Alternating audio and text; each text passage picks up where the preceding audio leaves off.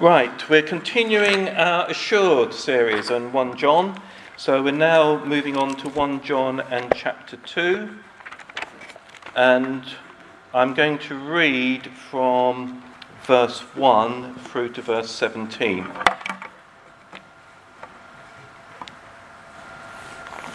So 1 John chapter 2.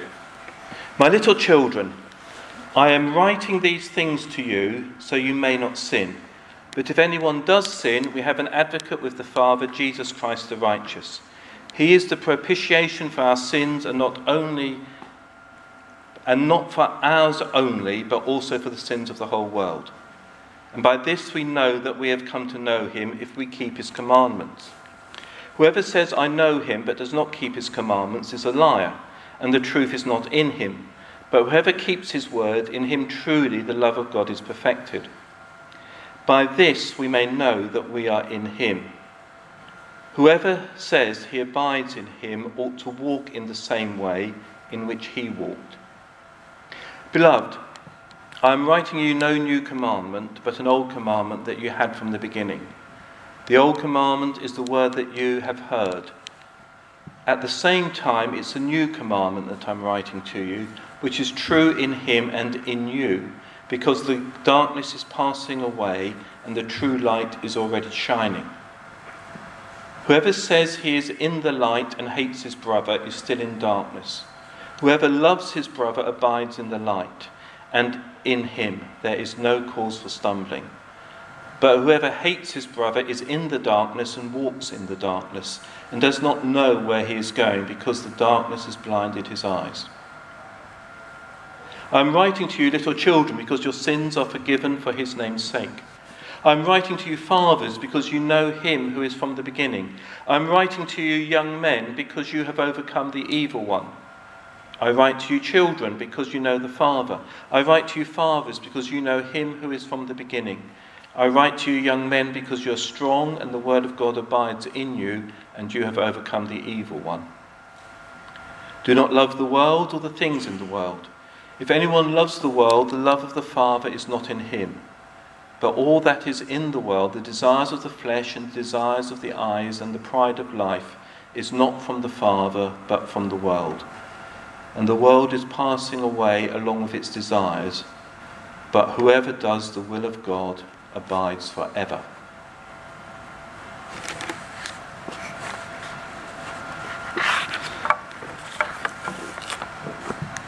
When I started preparing this passage, I think it became evident fairly early on that there's about enough material there for at least 3 sermons, if not more. So I can only pick on a few aspects. So if you can see in this passage things I don't mention, it doesn't mean they're not there. It means I haven't got time to cover them. And thank you to Pete and the others who've shared already today, and in the songs, in this words in the songs we've sung, because they cover some of the aspects which I haven't got time to cover. Because I think the more I look at this sort of passage, the more it just comes home how basic all of these things are to our Christian walk. And when I was reading various commentaries, I found something, I think, in Tom Wright's one, which I found very helpful. He drew an analogy between the way John writes with sort of singing songs and hymns. Now, as Sam mentioned last week, if you read Paul, it tends to be sort of da-da-da-da-da, through a list, therefore this, da-da-da-da, therefore that, and so on. If you read John, it tends to talk a bit, come round, do something else, come back to the first bit, go on a bit, come back, go on, round and round. And he drew an analogy between, if you like, some of the hymns, like some of the ones we've sung, where you go through scriptural truth, and it's taking you on a journey. But you get other ones where basically you've just got the same bit, and you just repeat the same bit time and time again. Now, the point is, it's not that one is good, the other's bad. It's that we need both. We need, if you like, the logical progression. What we believe is truth. And therefore it's not just random thoughts. It does follow from one thing to the next thing. But also, there are things which we need to just meditate on and let them get into our brains, into our hearts, into our lives. And until we get the basic things really embedded in, there's no point with the other stuff. So we need both. We need to really keep reminding ourselves. You might think, oh no, this is basic again. Yes. But I know in my own life that I know basics and then don't follow them. It's, as I think it's come out already, it's no use knowing something if it doesn't have any impact in our life.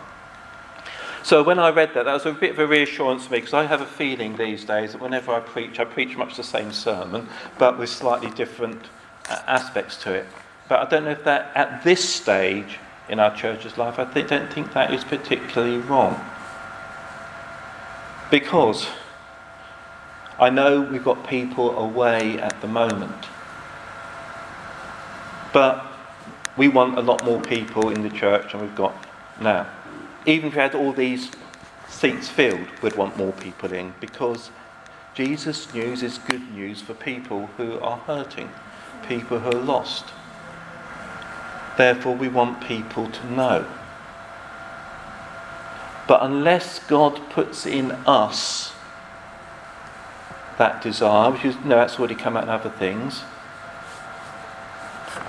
we could just end up being a comfortable group, sitting around, hearing sermons which just reinforce what we already think and know, but not really having any impact.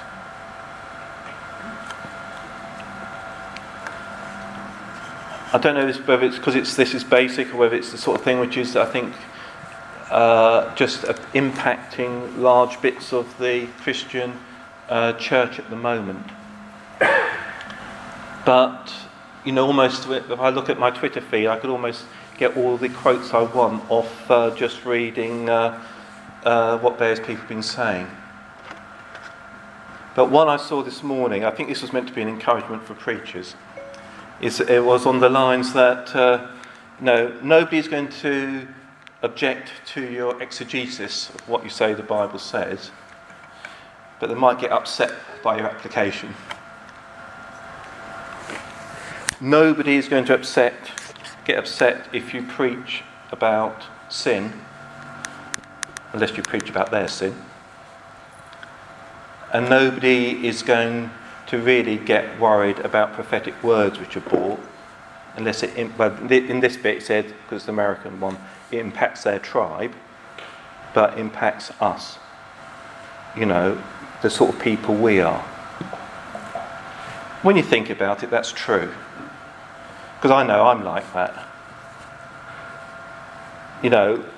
It's very easy to like generalities, but once things start coming and affecting us, it's very easy to want to find excuses to avoid what God is actually saying. Right, none of that is in my notes, but that sort of comes out, I think, from where I think God's been taking us so far. The title, my actual passage is from verse 3, but I reread verses 1 and 2 because that's the context of verses 3 to 17. And the title Sam gave me was In with the Old, In with the New, talking about the commandments. I think the title I would use is Do Not Deceive Ourselves. Because I see, particularly in this chapter, the first bit is dealing with us deceiving ourselves in some ways. And the second half of the chapter, which I think Sam will speak on next week, is with deception coming in from outside. But I think the biggest danger comes when we deceive ourselves. Because we know exactly how to deceive ourselves. So, how do we avoid it? I think the first thing we have to do is to be very aware that we are capable of deceiving ourselves. Be very aware that the culture we live in tends to program us to think in certain ways. Now, for different people in this church, the culture you live in or the culture you grew up in is going to be different. And therefore, what you find easy and the assumptions you make will be different. Because the culture is partly affected by the family you've grown up in, the people living around you. Particularly when you go to university, other people of your generation at university and how they're thinking. And it's easy to take on cultural things without being aware of them. So that when Scripture challenges those, the immediate thing is to then become all defensive, or to ignore it, or think it says something else. Very trivial example to illustrate the point I'm trying to make. I'm sure most of you have seen something in the news of our recent Russian visitors to Salisbury and their tourism visit there. Now, certainly in my Twitter feed, a lot of people were making fun of the fact that these Russians who are used to cold winters got put off by the slush on the pavement at Salisbury and went off. Now, the interesting thing is, that would make absolute sense to a Russian. Because the one thing Russians don't like, and Lincoln confirmed this in our conversation with people in Russia, is what they call an English winter. When the temperature's around freezing and things start melting, get slushy, and then freeze again. What they want is a nice Russian winter where the temperature's about minus 25 at night, minus 15 in the day, the snow falls, it stays there, it's hard, you can get on with your life. When I went to Russia once in February, the weekend had got just above freezing and things had started melting. I got to the city I was mainly visiting on the Monday, when it had gone down to a nice safe minus 15 again. But everybody was complaining about the fact that it had been slushy and then frozen and everybody had been falling over and breaking legs and so on. So it's one of these things. Something which to us would seem wimps, to them, with their background, would seem sensible. So, but unless you know you've actually been outside your own culture, it's very difficult to know what things you are taking for granted. So this is one advantage for those going to university when you're at university. You've got a chance to meet people from different cultures, whether from other countries or this country. And so take advantage of that, get to know people. I think for all of us, one of the things is to get to know people who are not like us. And that's difficult because we always want to be with people like us. But then that starts flagging up cultural things which you've assumed, maybe you've assumed into the way you read Scripture, but actually it's not scriptural, it's cultural. Because when we're looking at Scripture, we are not looking to reinforce some culture from the past. Our morality is not Victorian or any other period in the past. Our morality should be scriptural. But it takes time and it's difficult. But if you always stay within the same community of people, you're never going to get your cultural assumptions challenged and really become aware of what they are. I say that because when we come to verse 3 here, it says, "And by this we know we have come to know him, if we keep his commandments." And then the opposite in verse 4, "Whoever says, 'I know him,' but does not keep his commandments is a liar, and the truth is not in him." Now, in our culture, that sort of thing is a bit difficult. Particularly within our church culture, we want to be very strong on God's grace. We are very strong that we come to God not because of anything which is of merit in us, but because of the merit in Jesus.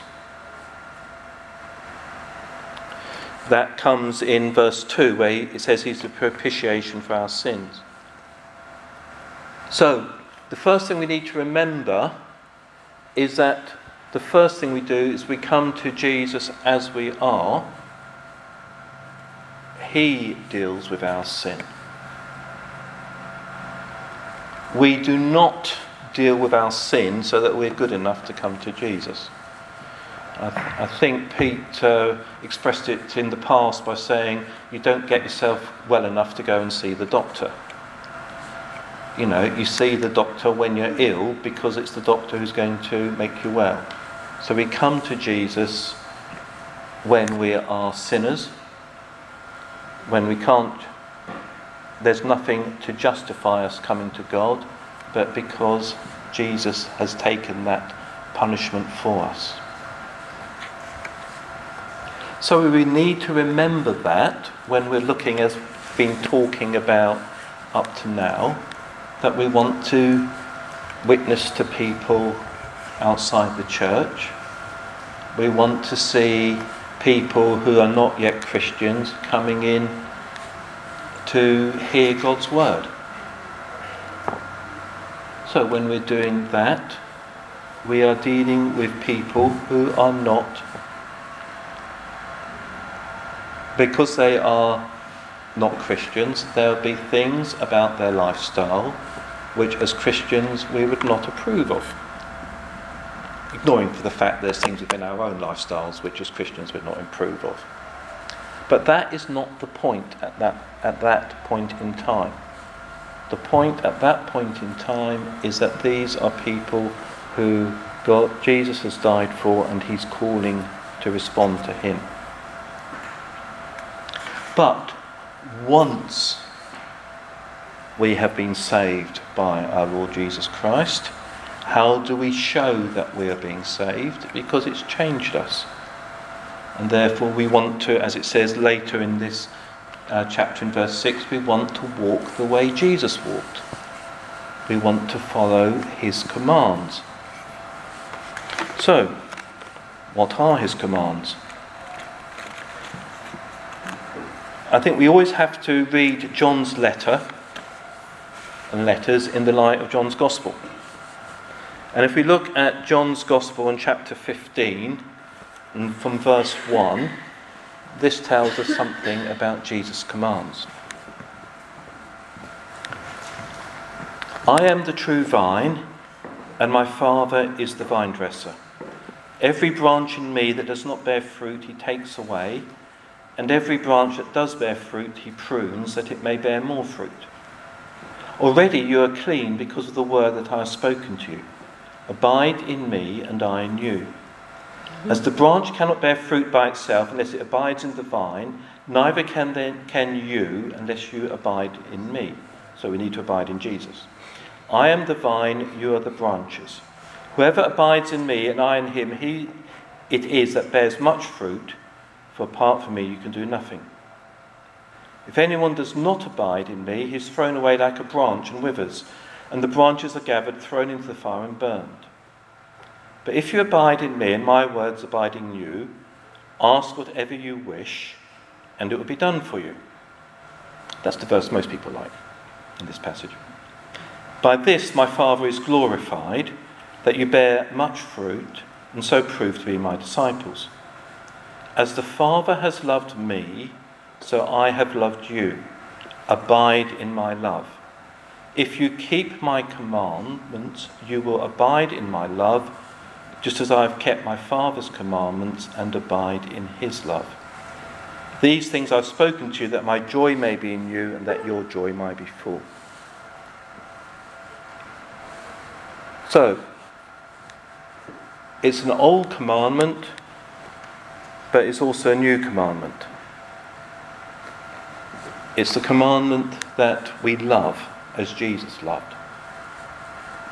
Because when Jesus met with one of the scribes, I think it was, and asked him to express what was the basis of the law of the commandments, it was love God and love your neighbour as yourself, which was a generally accepted abbreviation of the day. So the commandments of Jesus ultimately come out of the love of Jesus. And any cultural idea we have that commandments and love are contradictory, we need to deal with. Because any commandments of Jesus come out of his love.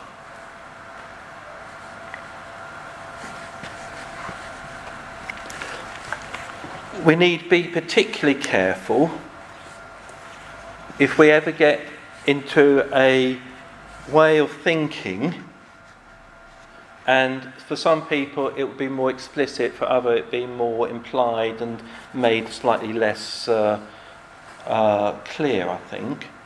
But if we start thinking in terms of, I can't believe in a God who, or if we're making it a bit softer, I'm not really sure about this commandment, or something like that.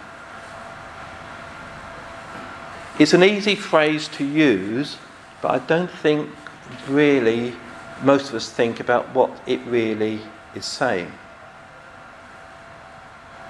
If we're saying, I can't believe in a God who, it's effectively saying we want a small domesticated God.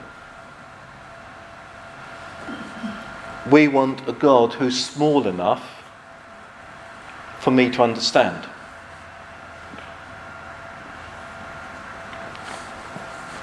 We want a God who will only say and do things which tie in with the culture in which I live.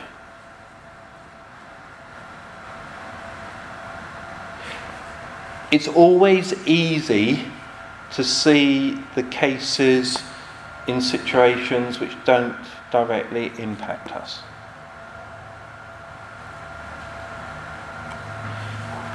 So, in terms of some of the Christian stuff I see on the internet, a lot is coming through, if you like, from America, where you've got the implications with white evangelicals, inverted commas, and Trump, and so on, and issues of racism in the church. And it's easy for us in our culture here to sort of go tut-tut, whatever, I would never be like that, whatever. But if you only ever lived in that kind of culture and you've never been exposed to anything else, it's not necessarily that easy to see that. But we will all have equivalent things in our culture and in our lives which we find difficult to see, and if somebody challenges us, we can get defensive. I know one of the things I always get challenged when we've had visitors from the New Frontiers churches in Africa here is they're always a challenge to me on evangelism, because they will tend to speak to everybody about Jesus while I tend to look for appropriate opportunities, and I rarely find them. But we're going to get challenged, but there are going to be situations where we're going to find, yes, it's difficult to know, how can a God of love say that? And within the culture we live, there are going to be difficulties. But the answer to that is not to say, because I can't understand how a God of love would do that, therefore God isn't a God of love. Sometimes we just have to go to God and say, look, I don't understand this, but I trust you. Because ultimately,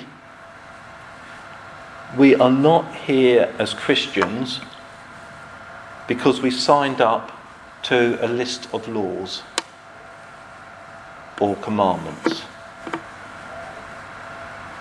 We are here as Christians because Jesus loves us. And he's poured his love into us. And even when we rejected him, he didn't give up on us.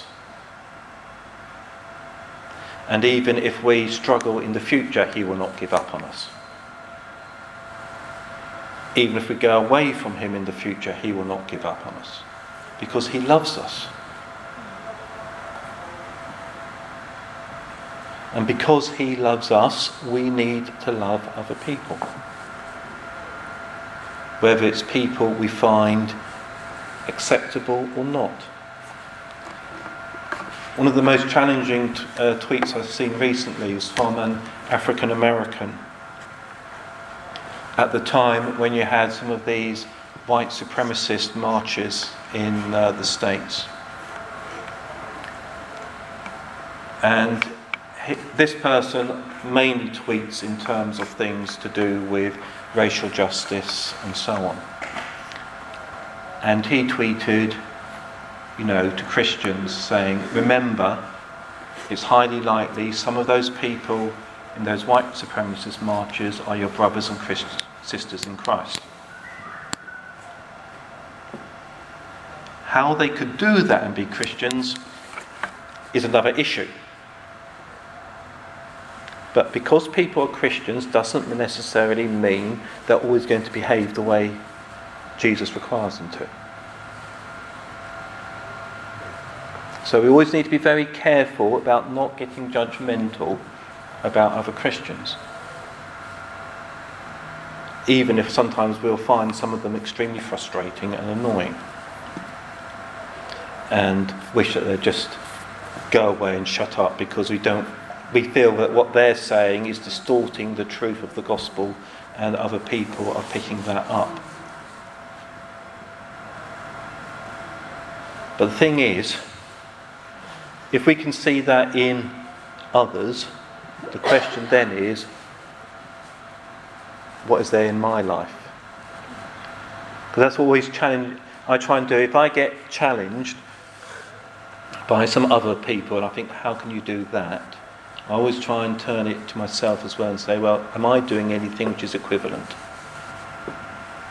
Because otherwise you're just getting into self-justification, self-deception, looking at others and saying, oh, I'm glad I'm not like that person. I forget who said something like that in the Bible. But that's the easy thing to do. The difficult thing is to be like the other one who says, God, have mercy on me, a sinner. And so, let us love people who we probably wouldn't necessarily want to know. Let us be willing for somebody else in the church to bring somebody in who we might think, well, what are they doing here? They're here because they are a sinner in need of Jesus. Same as you were or are. It's no different. Some might be more socially acceptable, some might be less socially acceptable. That's one of the difficulties I found when Lynn and I were in Kenya, because at that time we were going to a Baptist church, and the Baptist churches in Kenya had been set up by the Southern Baptists from the United States. And of course the reason the Southern Baptists were set up was so that slaveholders could go out as missionaries. And so that's almost built into their foundational bit. How do you reconcile that? I don't know. I leave that in God's hands. But it doesn't mean it can't always be difficult, but God can work things through. And he can change you, he can change me. He can change us as a community, because I think, again, it's important as a community so that we are able and willing to accept people who are not like us into the church. Well, as I said, I haven't even got part way through my passage. But let's just go back to John's Gospel again and chapter 13 And verse 33.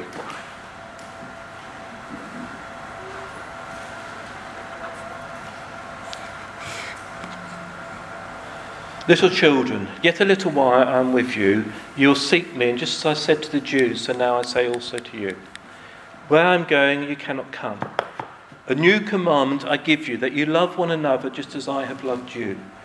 You also are to love one another. By this all people will know that you are my disciples, if you have love for one another. So that's our new command. Let's love one another in the church. Let's love people outside the church. Let's walk as Jesus did. You know, I'm not sure if there's any reference in the Bible to Jesus running. There are references in Paul to running the race. But whether we run or walk, let's do it as Jesus did. And when that challenges our assumptions and our culture and our prejudices, let's bring them before Jesus and let him change them so we're not who we have been. As we come together, let's break bread, drink the wine. It reminds us that Jesus' body was broken for us. His blood was shed for us. That is why we're here. Not because of anything else. Following his commands is because of what he has done for us. So that is ultimately what we always come back to. It's also a reminder that, as we sang earlier, Jesus is coming back. This life, with its uncertainties, its annoyances, its sicknesses, its things we don't understand, is going to come to an end. Jesus is returning, and he will bring in fullness his new kingdom, which we already experience in part. So let's come, let's eat, drink, and let's be thankful.